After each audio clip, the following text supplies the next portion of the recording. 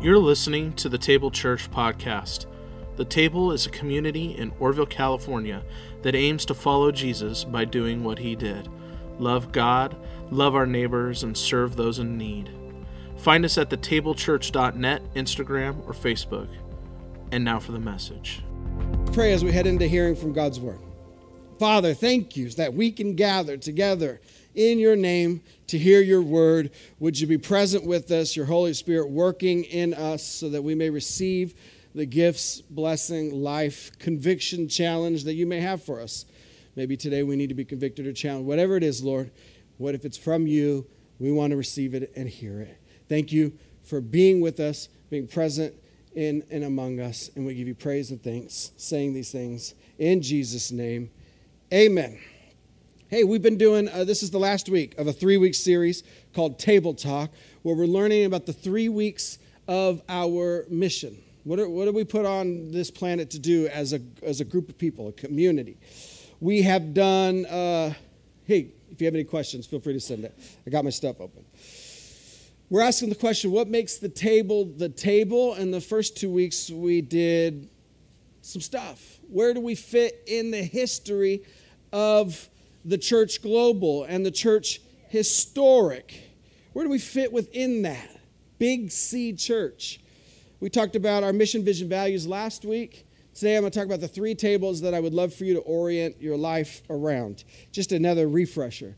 This is that big C slide. Here's where we fit within the big church. We want to be people of truth, love, and service. We want to be people that fit within the broader Christian stream. We want to belong to our brothers and sisters in Christ all over the world, right? We belong to a couple tribes that have wonderful stories about love and service to their neighbors, and we want to own that part of our story.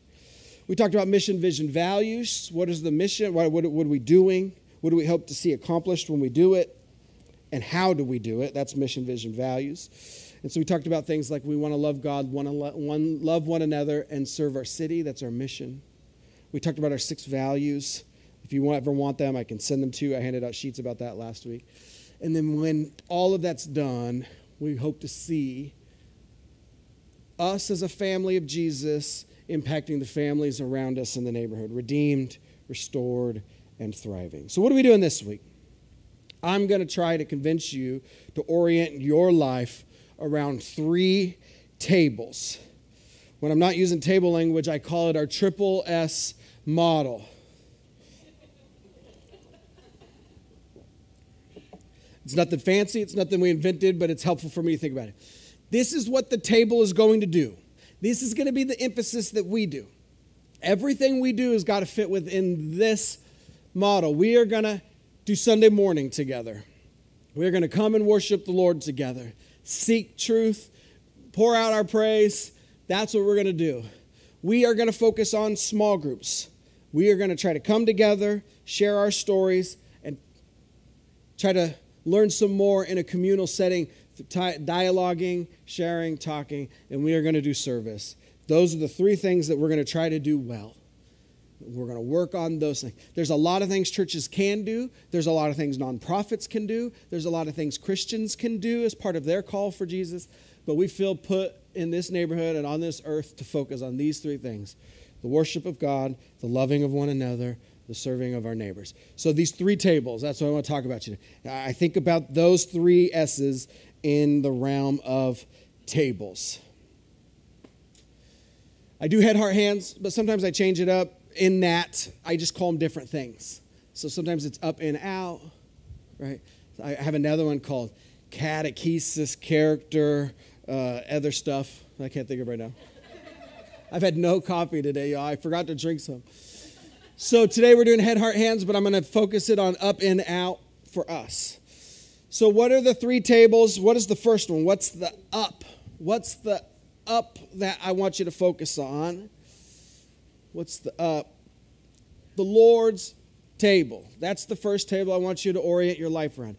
The Lord's table. That's the first table that I want you to orient your life around. The Lord's table.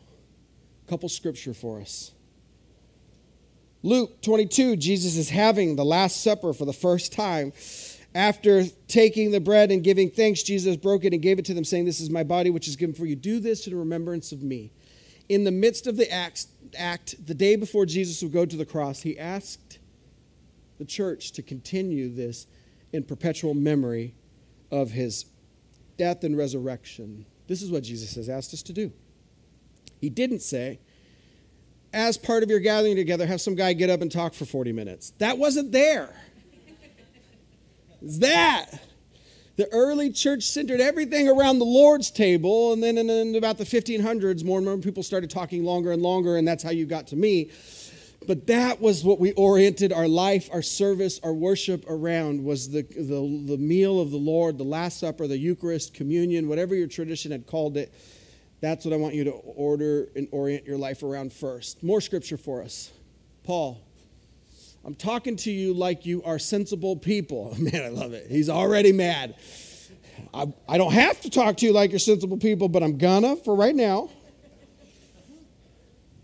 Think about what I'm saying. Isn't the cup of blessing that we bless a sharing in the blood of Christ? And isn't the loaf of the bread that we break a sharing in the body of Christ? Since there is one loaf of bread, we who are many are one body because we all share in the one loaf. Orient your life around this. This is the thing that symbolizes the thing that we're trying to do. The one loaf represents the one body that we're trying to become. One more scripture for us. Pentecost just happened. The Holy Spirit has just poured out on all the believers of Jesus. The church. This is the church's birthday, and Luke gives us a summary of what they did. They devoted themselves to the apostles' teaching, Scripture. That's for us. That's truth. They devoted themselves to Scripture, the apostles' teaching, to the community, to the breaking of bread, and to prayer. We have made this very complicated. Hey, let's stick to Scripture, let's stick to community, let's stick to the meal and prayer. That's what they did. That's the summary of what the church was doing on the church's birthday, as close as possible to Jesus' life, death, and resurrection.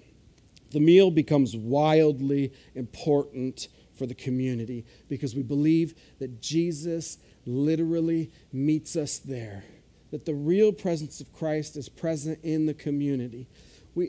Christians differ about how they understand that, and I don't need to get into the mystery of it, but Jesus promises us to meet us at the table. So I'm hoping that we as a community and you as believers, first and foremost, will orient your life around the table. St. Aquinas, one of the brilliantest Christians there has been, he says, the bread and the cup is the sacrament of love. It symbolizes and signifies love. It also produces love. Something happens at the table that is good for us. That's not Aquinas. That's St. Cyprian. I can tell by the icon. I forgot to change it. St. Cyprian, a different church father. Matt knew too. He was going to call me out. St. Cyprian in the 200 was a bishop of a church. And he says, this supernatural bread and this consecrated chalice are for the health and salvation of humanity. They really thought what we're doing now should be centered and oriented around the table. It was a meal. Church service in the beginning was a meal, and we added some scripture to it. We added some prayers to it. But the center of our time together was the Lord's table. Apollo 11, 1969. We landed on the moon. Some smart people think we did. Some other people trying to tell me we didn't. I don't know. Listen, I see it. I saw them land there. They landed on the moon. Buzz Aldrin, Neil Armstrong, and some other guy that everybody forgot. But he was there. What was his name? Mike? Terry? What was his name? Oh, you're good. I knew. If anybody would have known, it was you, Terry. They landed on the moon, and we know the scene. We know the words, right? They put down the ladder, and they climb down, and they say, this is one small step for man, one giant leap for, yeah. Right before that famous scene, right before it, they land, they're sitting there, and they come on the radio. Buzz Aldrin writes all about this. I'm just reading an article that he wrote. Buzz. He's sitting there, and he says this: with only seconds worth of fuel left, we touched down at 3:30 p.m. Now, Neil and I were sitting inside the Eagle. Neil would soon give the signal to step down the ladder and on the powdery surface of the moon. I called back to Houston. Houston, this is the Eagle. This is the LM pilot speaking. I would like to request a few moments of silence. I would like to invite each person listening in, wherever and whoever they may be, to contemplate for a moment the events of the past few hours and to give thanks in his or her own individual way. For me, for Buzz, this meant taking communion. In the radio blackout, I opened the little plastic packages which contained the bread and the wine. I poured the wine into the chalice our church had given me. In the 1/6 gravity of the moon, the wine curled up slowly and gracefully up the side of the cup. It was interesting to think that the very first liquid ever poured on the moon and the very first food ever eaten were communion elements. And so just before I partook of the elements, I read the words which I had chosen to indicate our trust that as man probes into space, we are in fact acting in Christ. I sensed especially strongly my unity with our church back home. They were having a communion service at the same time. And with the church everywhere, I read, I am the vine and you are the branches. Whoever remains in me and I in him will bear much fruit, for you can do nothing without me, John 15. And he said all of this communion and the scripture in the darkness of this spacecraft sitting on the moon for the very first time symbolized the thought that God was revealing himself there too as man reached out into the universe. The first act on the moon was to take a moment of thanks to God expressed through communion. They get how central the meal is to our faith. They did it right there on the moon. And that's what we gather here to do. We gather for a meal, to hear God's word, to pray and sing with one another. But ultimately it's centered around that experience with Jesus. Somebody texted me. The other pilot was named Michael Collins. I told you his name was Mike. Yes. Thank you for texting me. Michael Collins, everybody. Michael Collins. So for us, centering and orienting our lives around the Lord's table looks like Sunday morning gathering together, coming to intentionally commune with God and with one another. This is why we call it communion. We believe that there is community happening in the midst of that, divinely and anthropologically, right, with one another and in our church. What's the second table? What's the in table that I want you to orient your life around?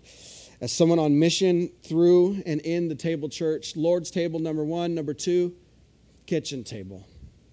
I want you to orient your life around your kitchen table. Now you know why. It's all food-based. Listen, guys, this is what you get here. A bunch of scripture for you just to let you know that this is what the early church was doing. Say hello to the brothers and sisters in Laodicea, along with Nympha and the church that meets in her house. Colossians 4. Say hello to Philemon, our dearly loved co-worker, and the church that meets in your house. Aquila and Priscilla greet you warmly in the Lord, together with the church that meets in their house. Say hello, Romans 16, to the church that meets in their house. The church was gathering for a meal. It was around somebody's kitchen table. That's how they did church. We have it over and over again in Scripture. People that had big enough kitchens would say, come do church at our house. And that's how the church exploded to become this worldwide movement that it is. It started around kitchen tables. I think your kitchen table has the power to be powerful for Jesus. That it can become an altar, a sanctuary, a space where God does incredible work. So I want you to orient your life around kitchen table. I just love this picture of President Ronald Reagan eating Kentucky Fried Chicken with Richard Petty, the NASCAR driver. My man is drinking a Pepsi because he knows that it is actually better than Coke. So I'm just saying. You came here to hear some truth. I'm just speaking it. You know what I mean? And he had this great line that I agree with him on, which is that all great change in America, the worldwide, begins at the dinner table. And he meant that as some kind of social, civic, like family engagement policy. And we're taking that way beyond. I mean, this is a supernatural situation that we're talking about. The church spreads across the globe based on people's kitchen tables. I want you to use your kitchen table as a tool for Jesus. If the home, this is Shauna Niequist, she wrote a book called Bread and Wine. She says, if the home is the body, the table is the heart. It's the beating center, the sustainer of life and health. Yes. I think you know this. Like I was thinking of all the stories that I can think of how powerful kitchen tables are. This is where I've got good news. This is where I've got bad news. This is where I've got horrible news. This is where I'm bonding with my children, where I ask them every day, what did you learn at school? And they're like, I don't know, Dad. Just leave me alone. What was your favorite part of school? When it was over. And I was like, okay. But I'm bonding with my children there every day, right? This is the place. It's the table that draws us together. But I just wanted you, this is one of my favorite scenes from one of my favorite shows called Gilmore Girls. They have they go to Friday night dinners every night together. They fight, they love, they laugh. I just wanted to give you a small picture of it. It's just a short video. Here's some dinner table antics. Hey! This is not gonna happen. Now we all agreed to have Friday night dinner, and we're here, and I smell dinner. And yes, apparently there are some issues to be worked out, but no one is leaving here until we do. Things were out of control. Not the point, simply. Not that It is completely... Rory, do not cut your grandmother off. Well, I'm just saying... you come running to us, begging us to take you in because you can't possibly deal with your mother. And then when you decide you don't like how things are going, you leave. With no notice, by the way. And you leave 2 strange boys in our house unsupervised. We're missing 2 picture frames, by the way. Colin and Finn did not steal your picture. Do not raise your voice to your grandmother. This is really good sorbet. I know, isn't it? Teresa made it herself. Mango? Passion fruit. Delicious. It certainly is.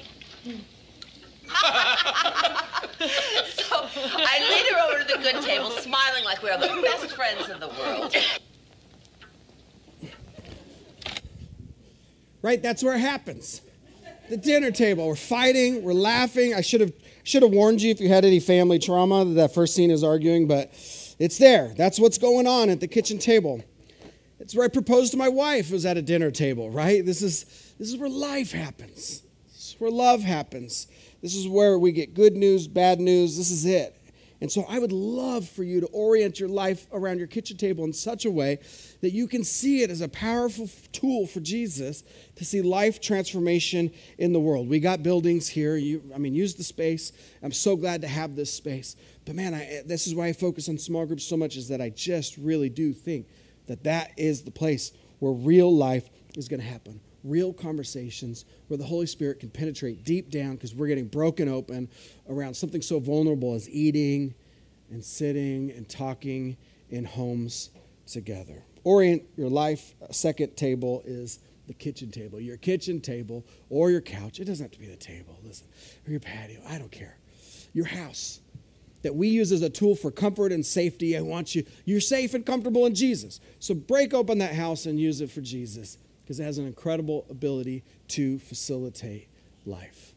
For us, asking us to orient our life around kitchen table means small groups, means discipleship, means being hospitable.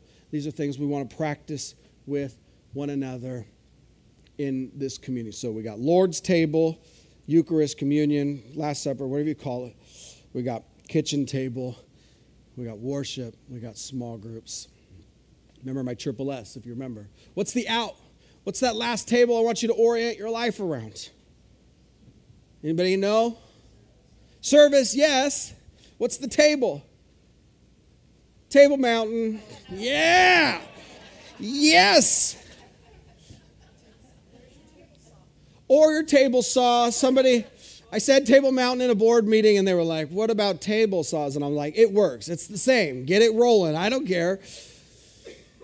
But we are on purpose in this neighborhood, is what I mean. This is the other table that I want us to orient our life around. You are not living where you're living on accident. God has placed you here to love it, to serve it, to bless it.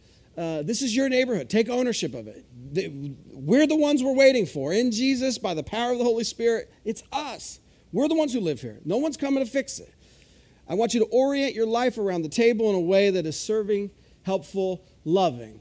My passage for you from Jeremiah 29. We know Jeremiah 29:11 is a very famous verse where God says, I know the plans that I have for you, a hope, a future, peace, to prosper you. A couple verses later, he tells us how to do that. It's not just supernatural blessing. He's a Lamborghini in your front yard when you wake up one morning. It's through the hard work of serving your city. What had happened was the Israelites were unfaithful in the covenant, and God sent them into exile into a big old empire named Babylon. And so they're sitting in the middle of this place that they don't want to be, far from home, a little bit like us, right? Our home is the kingdom. Our home is heaven. Here we are on earth. And God's advice to them was, seek the welfare of the city where I have sent you. He says, build gardens and build houses and have babies and get married. Partly because he says, you're going to be here a really long time. And they're like, dang it. But he says, pray to the Lord for the welfare of the city because your future depends on its welfare. Work towards the welfare of the city because your fate, your future is intertwined in the health of your neighborhood, your city, right? The 3 points from that passage for me is that God has called us here for where I sent you. You're not here on accident. That our future is intertwined with our neighborhood's health and vitality. Seek it, pray for the welfare of your city because you're wrapped up in it. And then lastly, ultimately, the first thing he says is work for or seek the welfare of the city where I sent you. God's commanding us to be a blessing to the place where we are from that Jeremiah passage. So that 2 verses later when he says, I know the plans I have for you to prosper you. He's saying, I'm going to rescue you someday, but also that prosperity comes from seeking and praying and serving the city where you currently are. This is Steve Colbert, back in the heyday of the Colbert Report, and he's giving a graduation speech. And I loved his advice. A couple minutes from Stephen Colbert. I know I just did Stephen Colbert like a couple weeks ago. That's cheating, but he's got some good advice. So listen to Stephen Colbert and we'll wrap up. Because thankfully, dreams can change. If we'd all stuck with our first dream, the world would be overrun with cowboys and princesses. So whatever your dream is right now, if you don't achieve it, you haven't failed, and you're not some loser. But just as importantly, and this is the part I may not get right and you may not listen to, if you do get your dream, you are not a winner. After I graduated from here, I moved down to Chicago to do improvisation. Now, there are very few rules to improv, but one of the things I was taught early on is that you are not the most important person in the scene. Everybody else is. And if everybody else is more important than you are, you will naturally pay attention to them and serve them. But the good news is you're in the scene too. So hopefully to them, you're the most important person and they will serve you. No one is leading. You're all following the follower, serving the servant. You cannot win improv. And life is an improvisation. You have no idea what's going to happen next. And like improv, you cannot win your life, even when it might look like you are winning. But if we should serve others and together serve some common goal or idea, for any one of you, what is that idea? And who are those people? In my experience, you will truly serve only what you love, because service is love made visible. If you love friends, you will serve your friends. If you love community, you will serve your community. If you love money, you will serve your money. And if you love only yourself, you will serve only yourself, and you will have only yourself. So no winning. Instead, try to love others and serve others, and hopefully find those who will love and serve you in return. Thanks, Steve. Hey, you get it. And I love that you connected it to love, that we will serve what we love. because there's a lot of commands to be servants and people of service. But ultimately, what we talked about last week and the week before was that the greatest command is that Jesus tells us to love God with our whole self and love our neighbor as ourself. This act of service that we do as the table is not meant to be from a place of conviction. It's not meant to be a place of getting you kicking and screaming to do something that you don't want to do. We're hoping that it comes out of a natural love that we have for our community. That if we love it like God has called us to love it, if we seek its welfare, if we learn the way of Jesus, which is to love our neighbor as ourselves, service would come as a natural expression of that. But we put it in as one of our triple S because we really want to make sure that we do it. That this service that we're doing really does come from an expression of love to the people around us.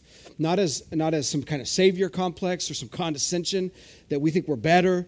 Not as some kind of, we got to fix it because we got it right and they got it wrong. Hey, God has called us to love and he's filled our hearts with love. And one of the expressions of love is tangible service to the community.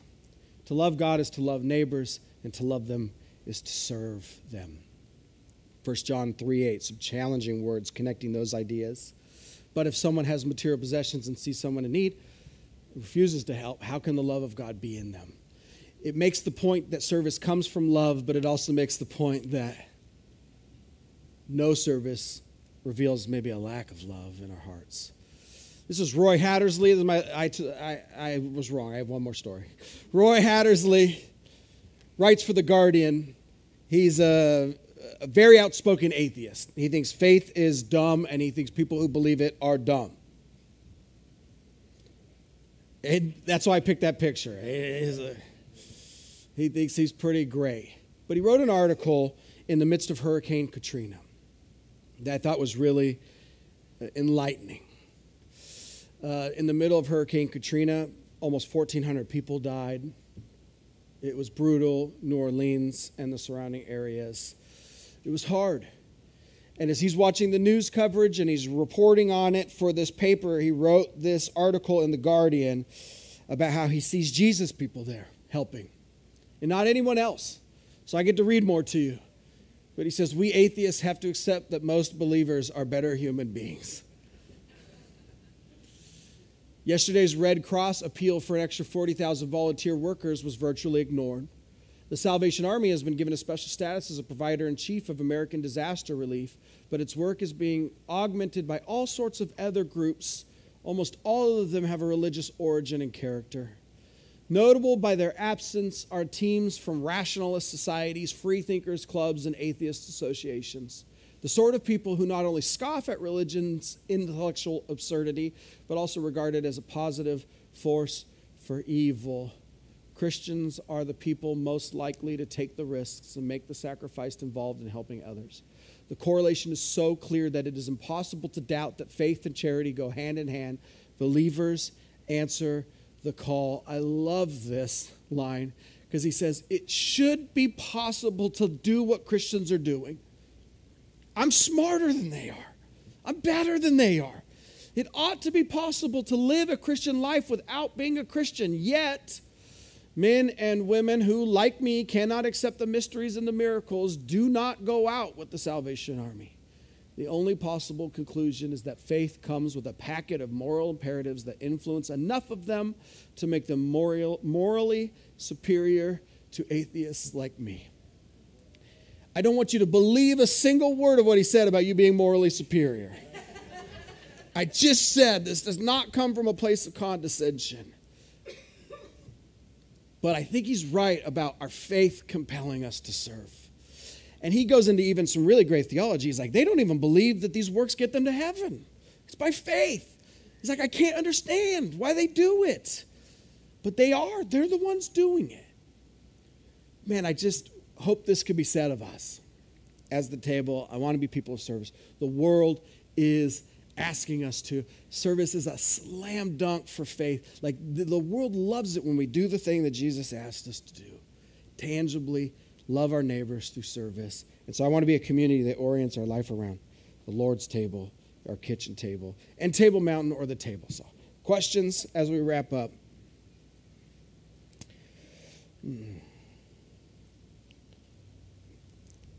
mostly jokes, guys. Mostly jokes here. That's my summary. 3 tables that I hope, I know we are going to as the table, but I'm also hoping you would orient your life around. Lord's table, kitchen table, table mountain / table saw. Let's move into a time of heading to the Lord's table. Would you pray with me as we prepare our hearts and minds to come to the meal? Father, thank you. Thank you for this time. Thank you for these words. Thank you for your scripture that encourages us to gather around these tables, that we would be people who love you with our whole self, heart, soul, mind, strength, and that would be revealed, practiced on days like today, that we could come, eat with hearts full of anticipation and expectation to meet you here, that we would receive your love and your healing and those fruit of the Spirit that you so desperately want us to have, with that joy and that peace. And would that spread? Would it not be contained here, Lord? Would it not stop here? Would we not be only Sunday morning faithful people?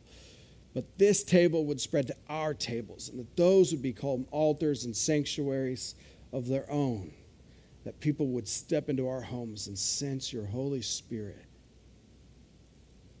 in our space, a place of safety and comfort and sanctuary, that they can receive healing and love, that can continue out from here into our places and spaces, that our families would be healed, that our neighbors would be drawn, and would all of that love be channeled into service, a hands-on faith that is helpful, that loves. We just pray that would be a light to our neighbors who are living in darkness, that they would see goodness and they'd be drawn to you, and their lives would be forever changed. Lord, help us. Help us to be that kind of people. And as we come to the table, would you help us to come ready and willing to receive from you what it is you have from us? And we say these things in Jesus' name. Would you help me finish this prayer, Table Church, by saying the Lord's Prayer, saying, Our Father who is in heaven, hallowed be your name. Your kingdom come, your will be done, on earth as it is in heaven. Give us this day our daily bread, and forgive us our sins as we forgive those who sin against us. And lead us not into temptation, but deliver us from evil. For yours is the kingdom, and the power, and the glory forever. Amen.